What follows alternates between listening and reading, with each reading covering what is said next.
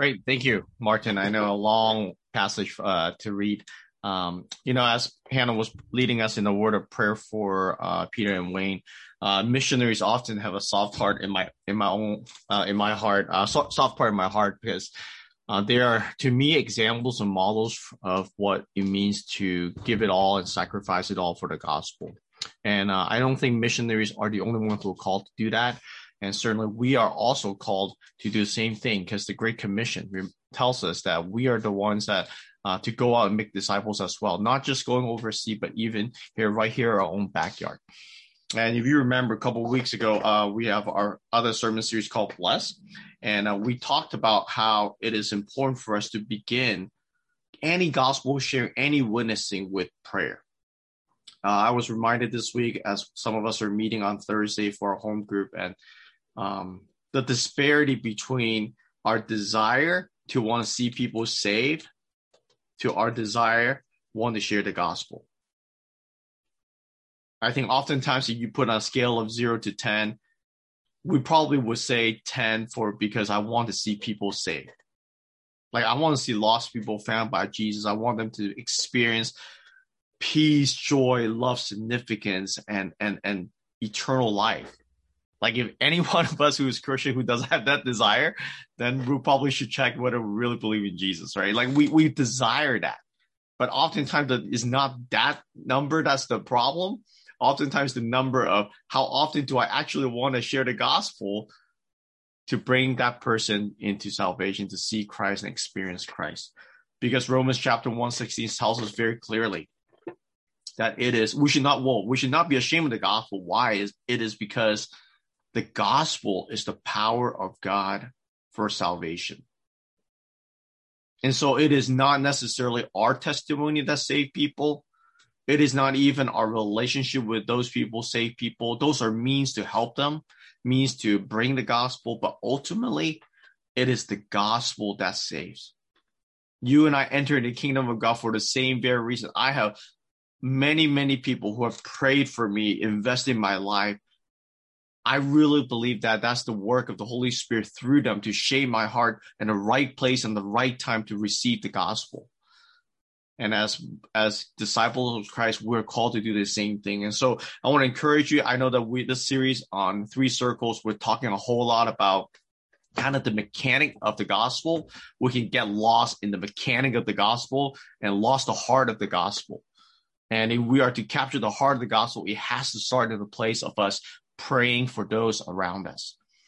And so you've been following us. We've been encouraging you to pray through your frank list, your friend, your relatives, your family, your associates, or people, acquaintances. Pray for your physical neighbors, digital neighbors. Pray for your coworkers or classmates. It is on that place where we pray that God will prepare their hearts, but also prepare us to share the word of God with them, that we can step through when God does open the door.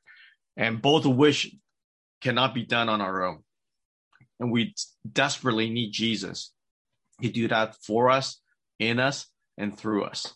So that's an encouragement I want to give you as we continue on this 3 circles. Last week, we started with God's perfect designs. Just a reminder for us, the 3 circles. The first one is God's perfect designs in life. We talked about God's creation, beautiful creation, Genesis chapter 1 and 2. 6 days he created all things, included human being. And he rested on the 7th day. And he did not create us just so that he can kind of march us out to be robots to do his bidding. But God longed to have a relationship. And in fact, he created us to have a relationship with him. I love the song that Vincent picked earlier. It was about God's steadfast love. And the Hebrew word is hesed, this everlasting, beautiful, steadfast, consistent love that God has shown us from the day he created us. And so that was God's perfect design. We saw God had a design in our gender identity. God has a design for marriage. Not that everyone will get married, but there's a beauty in marriage and reflecting God's love for us. Talks about how we interact with one another, how there's beauty and worth in doing work.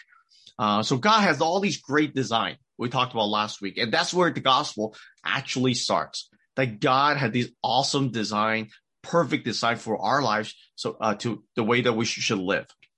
To experience him and also to experience love for one another. But then today we're going to move on to the second circle, which is brokenness. Brokenness. If you are to break up the Bible, I have to give you a big picture of what the Bible is. I will tell you that Genesis chapter 1 and 2 will be the first chapter, first scene of the story. God created this beautiful design. Then chapter 3 alone will be the second episode of this story of the gospel. Because that's when sin entered into the world, our lives, our worlds are broken because of sin. And we'll spend our time today on that. And the rest of the Bible until Revelation will be God's pursuit of you and me and every lost person in this world. So everything from Genesis chapter 3 on, Genesis chapter 4 to the beginning of Revelation, it is all the story of how God pursued us through different ways, and including in the climax of Jesus dying on the cross for us. And the final chapter of this story, which we're looking forward to as believers, as disciples of Christ, is Revelation.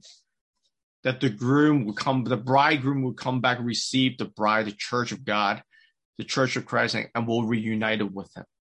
And so this is a big picture view for you, what the Bible is. Every time when you read through the Bible and you read a different component of the Bible, hopefully this will help you to mark it. But today we're going to spend a majority of our time on brokenness. I think it is a familiar place for many of us. Brokenness, whether it's by our fault or by the fault of others. It's hard to go through a day without experiencing brokenness. Again, it sometimes may be your fault. Sometimes it might be my fault. It sometimes might be somebody else's fault. I just do a screen capture on Friday. Just looking at ABC News locally. I just take this snapshot without scrolling through anything. And one look at this, you can just look through, as you're looking through different pictures and capturing, you see majority of the news is displaying the brokenness of this world. A man charged with shooting at someone. Passengers on a flight punching each other out. 2 dead, 10 missing in a boat that being capsized because they're being illegally carried over from Cuba. You can go through the day and go through the news and hear over and over again the brokenness that's going on in this world. Over 40% of children in America live in a single-parent household. For whether divorce reason, or parents not being passing away, 40% of children live in a single-parent household. 500,000 children are removed from their home in America due to abuse, neglect, and placed in foster care. 20 million people are ensnared annually with some kind of addiction in our country. My wife and I also with Phyllis and some of the other sisters involved in December every year, so last few years, is to raise awareness of human trafficking. 77% of trafficking victims are exploited within right where they live. We all know about the racism going on in this country. Violence. You've heard about what's going on up north in San Jose earlier this week. You guys know that recently I volunteered as a chaplain in our local sheriff station, talking to sheriffs and the law enforcement. Just they're inundated with crimes happening day in, day out, early in the morning, late at night, in the middle of the day. I don't think I need to convince you that we live in a broken world. In many ways, in a human history, we are you guys are familiar with this nursery rhyme, Humpty Dumpty, right? Humpty Dumpty sat on the wall. Humpty Dumpty had a great fall. All the king's horses and all the king's men couldn't put Humpty together again. In many ways, as human being, we live like a Humpty Dumpty. Our lives are broken, and we're trying to find whatever way possible to piece it back together. Some people use political means, depending on your political party. We have tons of presidents have gone through in this country, and yet there might be some improvement in our society, But would you say that all the brokenness have been rooted out? No. We have invention that happened in all over the world. But yet we continue to see new things happens. COVID shows up. With the technology that we have, it still cannot contain a tiny virus. You see, we live in a broken world, and we're trying to piece it back together on our own with our ways, and there may be some improvement, but at the end of the day, the source of that brokenness needed to be changed. And there's something that we cannot do on our own. But thankfully to God, we thank God that there's actually a solution called the gospel of Jesus that can heal the brokenness, that can actually piece us back together, not the old version of us, but actually give us new life. And so today we're going to talk and jump into Genesis 3 a little bit. We won't go through in extensive detail. But one of the first things I want us to see from Genesis chapter 3 is simply that we as humans choose to depart from God's perfect design. Again, thank you, Martin, for reading a long passage for us. We saw from Genesis chapter 1, chapter 2, all things were good, created, and we entered the scene in Genesis chapter 3, a serpent showed up. And we know later on the serpent represents Satan. And Satan went to the woman, went to Eve, and did not tell her to sin, did not tell her to depart from God. He merely asked some questions to her. And he answered this: did God, verse 1, did God actually say that you shall not eat of any tree in the garden? And then the Satan question, asked Eve a question and caused her to doubt and think. And then verse 2, the woman, Eve, replied to Satan and says, we may eat of the fruit of trees in the garden. But God said, you shall not eat of the fruit of the tree that is in the midst of the garden, neither shall you touch it, lest you die.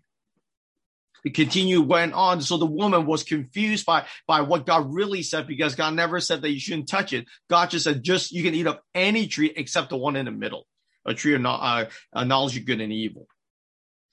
And then the serpent probed a little bit, pushed a little bit further, and started tempting her, tickling her heart and asking her, don't you know that God doesn't want you to be like him? That's why he told you not to eat it. And as the woman looked at the fruit, by the way, it's not an apple. It might be an apple. We don't know if it's an apple. I know we teach that in Sunday school, all this is an apple, but it just said it's a fruit. As a result of that, she gave in to that temptation. She took a bite of the apple, gave it to her husband. And as a result of that, they immediately felt guilty, were ashamed. And it said that they have to go sew fig leaves together and made themselves loincloth to cover themselves because there's shame in their lives.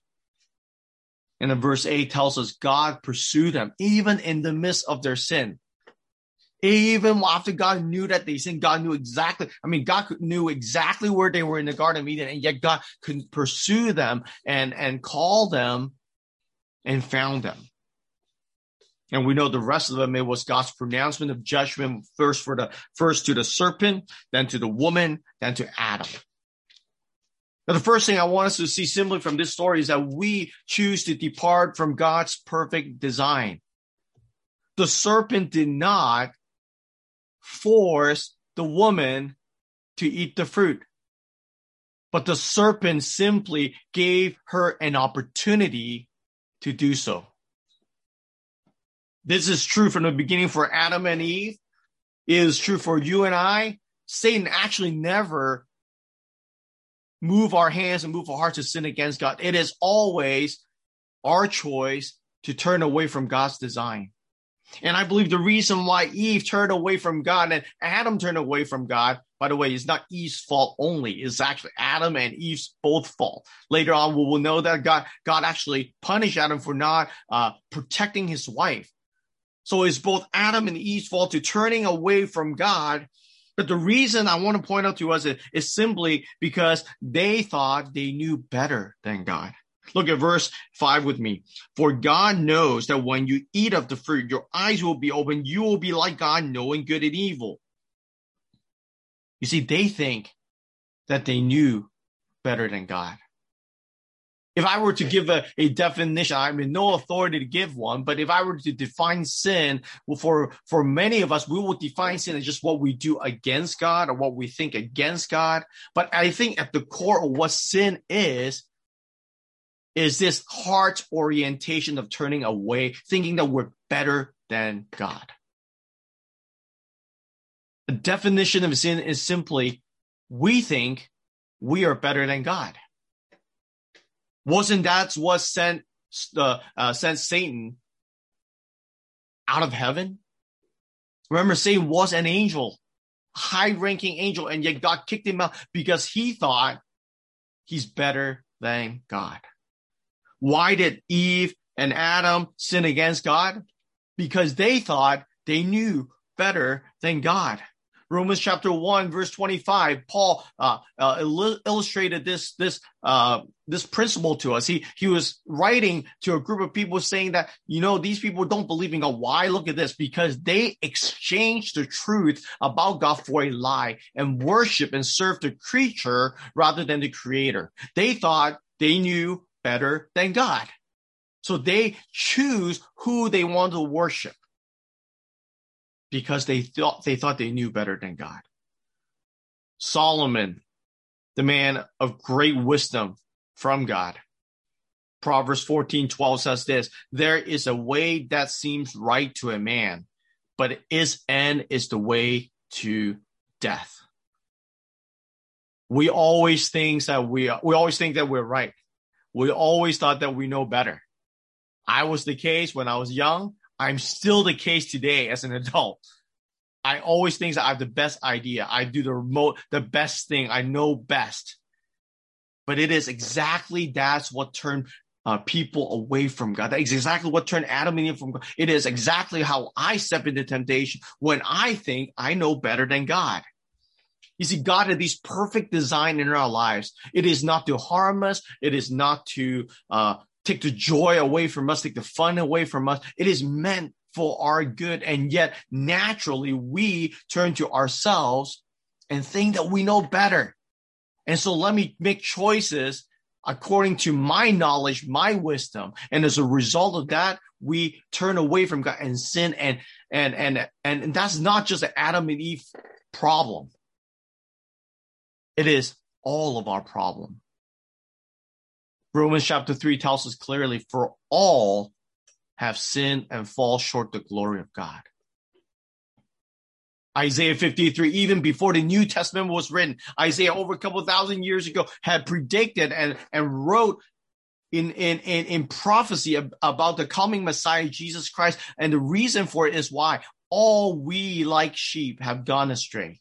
We have turned everyone to his own way, and the Lord has laid on him the iniquity of us all.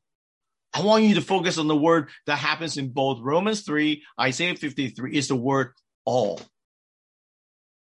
It does not matter how smart we are. It does not matter what era we were born in. It does not matter what culture we are. It doesn't matter how much money you make, how little money you have. It does not matter of any condition. The fact that we're a human being, all, both in Greek and in Hebrew, means all. We all turn away from God. And some people might be thinking, when you share the gospel with someone, they may be saying, well, that's Adam and Eve's fault. Why do I have to pay for the gospel? That's unfair.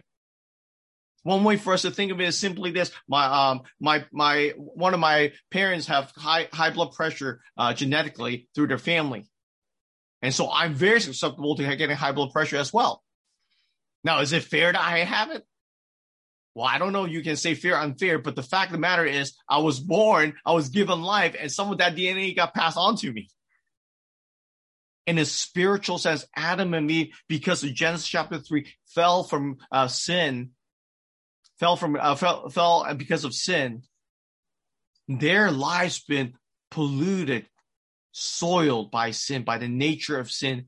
And subsequently, as us continue to be the offspring of Adam and Eve, generations have passed. It continues on that we are born with a nature to sin. If you don't believe me, I always tell people, just show up at a preschool room.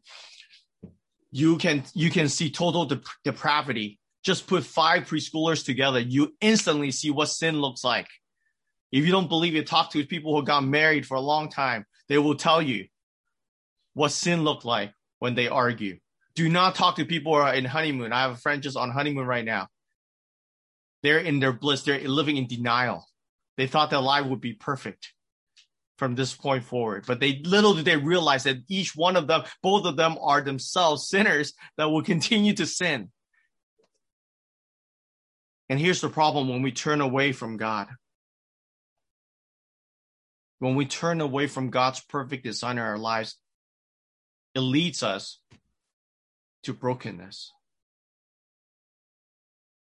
Man, it's such a simple statement, isn't it? But yet oftentimes when we think about why my life is so broken, why my life is so messed up, why do I have these things go on in my life? And the first finger we point to is not ourselves, but is to who? To God, to others. I have departed from God's design, and therefore it leads into brokenness also in my life. We have done the same thing. When we look back in Genesis chapter 3, what happens? Immediately after Adam and Eve took a bite, in verse 7, their eyes were open, but what were they open to? Not good things. Their eyes were open, and they knew that they were naked, and they sewed fig leaves together and made themselves loincloths. Because sin entered into their lives, because they've departed from God's perfect design, God actually shielded them from seeing sin and evil. And yet because they entered and opened their hearts for something that is not rightfully theirs, now their eyes are open. Their lives are broken. Their lives they see shame and guilt when previously they have no knowledge of them. It was so instinctual for them that they realized they were naked. They feel shame that they're naked, and they have to cover up themselves. You see, that's what sin does to us. When we sin, when we do something wrong, there is something, whether you believe or not, with us right here, watching and listening, there is a sense of guilt. You might not show it on the outside. People might not be able to tell. But deep inside of us, because we're created by God in his own image, there is this sense of holiness and righteousness that we're familiar with, because that's what we're made for, God's holiness and God's righteousness. And so when we sin, there's a sense of guilt. And what happened is when we continue to press it down, it becomes callous. When you keep running it over and over again, pushing it down, pretending nothing, it becomes callous. But regardless of how callous we feel, you can cut your arm, have callus over it, and you don't take care of it. At the bottom of it, it can still fester and grow. It can continue to damage your flesh, continue to damage your arm, your wound. Just because we don't sense it on the outside does not mean that it's not damaging us. And for many of us, brokenness sometimes becomes so callous to us that we don't even realize it's hurting us. I just want to quickly show you from chapter 3 some of the damages that's done to Adam and Eve. First and foremost, it ruined their relationship with God. Genesis chapter 3:8, after they've ate the fruit, they realized that they're naked and they're shameful. When God was looking for them, what did they do? They hid themselves from the presence of God. Think about that. You are in the presence of the most holy being. You're in the presence of the one who created you. Instead of running to that person, you hide yourselves away from him. In some ways, they're delusional to think that they can actually hide themselves from God. Their relationship with God was severed, ruined, strained, because they thought they knew better. But not only their relationship with one another, the relationship and the spiritual life. Because God pronounced his judgment that that God will put enmity, meaning adversity between the serpent and the woman, between the offspring, Satan's offspring and human offspring, and Satan will bruise the offspring of the woman, alluding to Jesus, will bruise the head of Satan, and Satan will bruise his heel. I don't have time to go into it in detail, but this is actually one of the first glimpses of the gospel, because the offspring of the woman, Eve, meaning Jesus, will one day crush the head, but Satan will first have to kill and bruise his heel and kill him. That's exactly what happened on the cross. But the point I want to show us here is simply that because of sin entered, we will continue to have to fight against the enemy, Satan. Your struggle today, the struggle that your friends and family who are far away from God that's dealing with it are not just pure accidents. There is a spiritual element to that. There is, maybe foreign for many of us as North American Christians, a spiritual element of darkness in the world. The Bible calls Satan the prince of the world. He will continue to attack. He will not win at the end, but he is still at work today. And God is working toward the day that he will crush him once and for all. But because of sin entered, we continue to struggle. That's why Paul said in Corinthians that your fight is not against flesh and blood. Ephesians, your fight is not against flesh and blood, against principalities, about spiritual powers. We continue to struggle with that today. But not only spiritual life, even our family life. To the woman, God said, I will surely multiply your pain in childbearing. God did not just make it more painful, to a physical pain just to be a punishment, but that in itself affects the way that they were supposed to give a physical offspring. Not only in family life, in marital life, with your husband and wife, your desire should be contrary to your husband. That there will be, because of sin, the sinful nature of us, we will fight against one another, not only as a couple, but also in family. Think about the divorce rate in our country. As a stat I share with you, think about all the single parent household. Again, not every one of them is a result of divorces.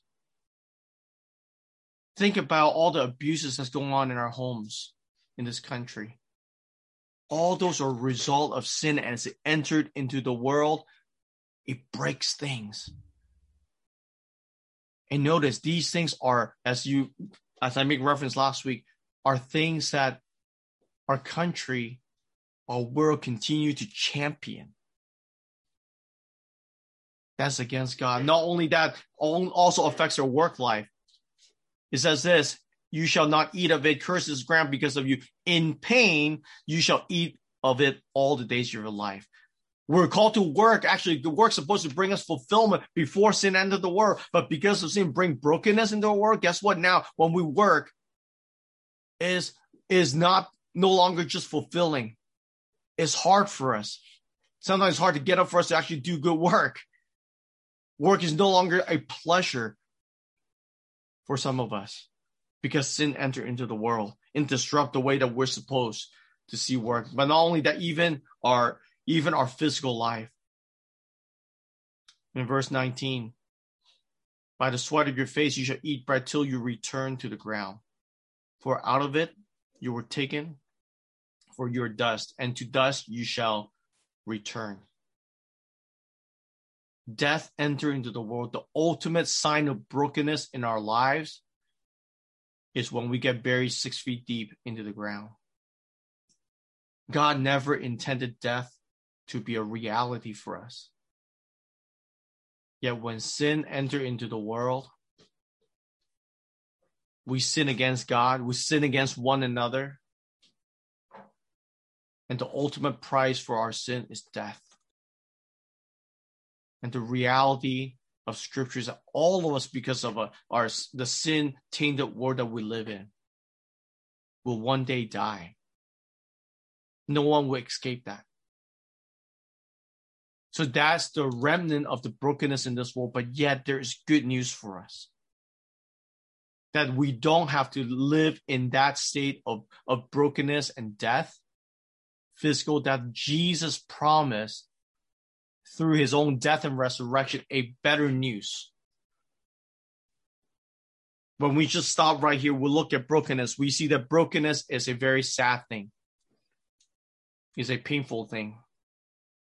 In fact, I was just reading from a newsletter from a friend of mine. I just want to read it to you. I just read it this morning, and I thought it would be helpful for us as we think about brokenness. A friend of mine works in a refugee camp halfway around the world. Here's what she wrote. During my first camp visit, I watched a woman trek into the distance with her baby on her back. at midday with the hot sun beating down just to access the closest usable toilet. Then sitting with our refugee teams, we heard story after story of the suffering and impossible decisions the community have had to make to survive. The helplessness of wanting to wash hands, but not having soap or water available, having to trade a mosquito net for food, and being vulnerable to malaria, and of course, the longing for home. And throughout the discussion, black flies swarming all over us. Apparently, they only increase in the rainy season. The guards tell us that dodging scorpions and killing snakes that come to the compound day and night are just a regular part of their work. Life in a refugee camp is indescribably difficult. While you and I don't live in that reality, brokenness exists all over the world. And last week in our family worship with our children ministry, someone asked a profound question. Someone asked, if God is so good, then if God provides for everything, why isn't God doing anything about people who are suffering in other parts of the world?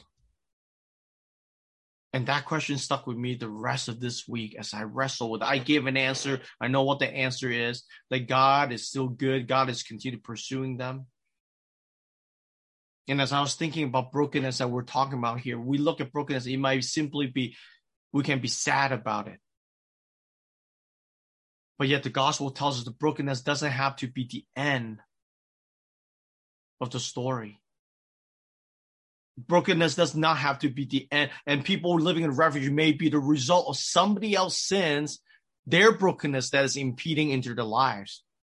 But brokenness does not have to define you. Brokenness does not have to define me. Brokenness does not have to define the people who are far away, who are suffering all over in third world countries, because brokenness can actually be an inflection point for us to see change through Jesus Christ. Brokenness can actually be a mirror for us to look at and see how much we can do on our own that can actually point us to Jesus. In Mark chapter 4, many of us are familiar with that story, the parable of the four soils. Jesus said he sowed the seed. Some seeds got onto the soil with the road. Some seed went to the rocky soil. Some seed went to the thorny soil. And some seed went to the good soil. Of course, we know 3 out of those 4, the seed won't survive. And for many people in the world, brokenness exists. That people's hearts are like the first soil, second soil, and third soil. But you know what usually makes good soil? A lot of times soil that's on a road, soil, rocky soil, thorny soil, you know what it's going to take sometimes for it to get to fertile, good soil? Oftentimes, it's the storm of life. Oftentimes it is when people feel they're at the end of the rope. That God somehow in his sovereignty allow bad things happen into their lives and their families. Maybe a bad diagnosis, maybe unseen circumstances, a death of a loved one. Maybe in a prodigal, Luke chapter 15, prodigal son way, that son walk away and just get to the bottom of life, have nowhere to turn, and yet that brokenness actually point him back to his father. And so while it is brokenness that is painful sometimes to watch people and even sometimes myself to walk through, God actually has a purpose in his brokenness. It is to bring people back to himself. God has a perfect design, and we walked away from him. We sin. As a result of brokenness, we use everything possible to fill that brokenness, to fix it, to put Humpty Dumpty back in together. But here's the problem. It doesn't work. And brokenness doesn't have to be the end of the story, because there's something called the gospel of Jesus. That Jesus said that we just repent, turn around, put our trust and follow him, we can have eternal life. Let me be very clear. God doesn't necessarily say I will change all the circumstances in this life. We might still live with the consequences of brokenness in our lives or somebody else's brokenness in our lives. But Jesus promised something better. He said, if you repent of your sin, if you put your trust in Jesus, I'm going to give you eternal life. I'm going to give you something beyond this world. Something that will last forever. Something that will be with you. Something that you will never lose. Restore relationship to that perfect design that God had for you from the very beginning. The intention of his creation of you and me. And so the question I want to end for us today is this. If you're a believer, I want to encourage you to lean into your own brokenness in the past, in the present. Because I believe it is to that brokenness that the more we lean into that, the more we experience the fresh grace of Jesus in our lives. That even though we are still falling with the best of our ability, yet the grace of God comes over us day in, day out and say, I love you. Not because you're good. I love you even when you're not good, because I love my son and my son died for you. And when we lean into that beautiful gospel, I think that's what compels us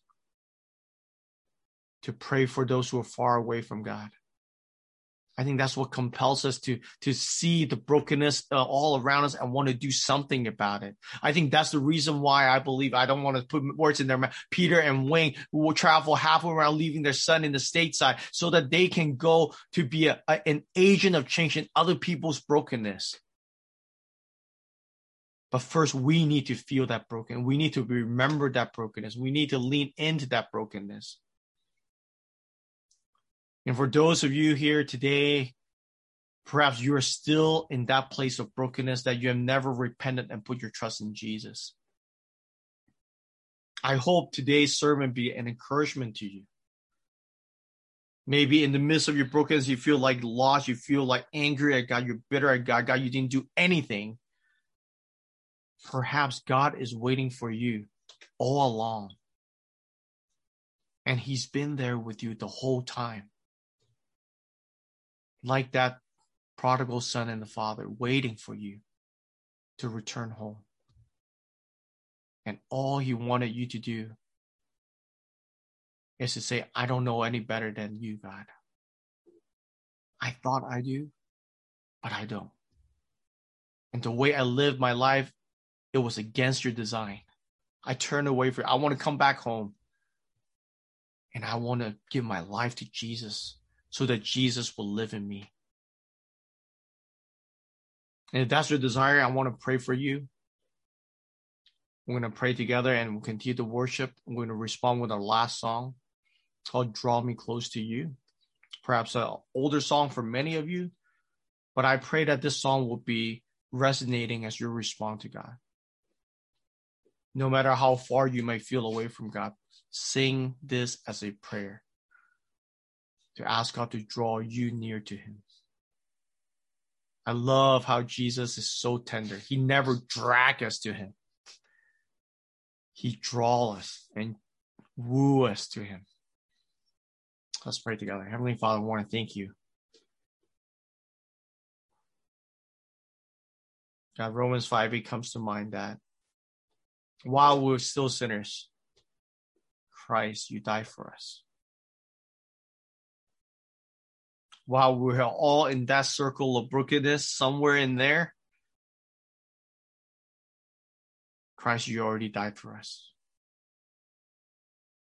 So God, I pray that if there's anyone today that want to repent of their sin, want to put their trust in you, Jesus, and to follow you because to know that you know better than them, that you are the master of their lives. God, I pray for every person who wants to pray that, God, receive their genuine prayer and affirm them by helping them to know that they have eternal life.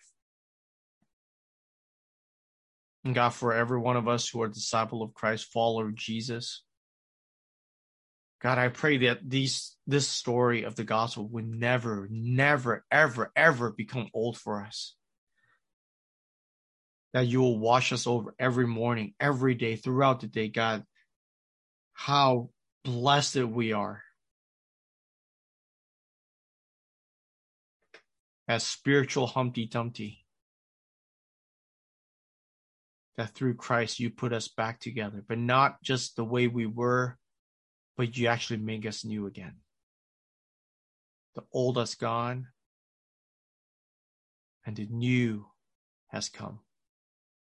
So God, thank you. I pray that this will be the motivation and will be compelling us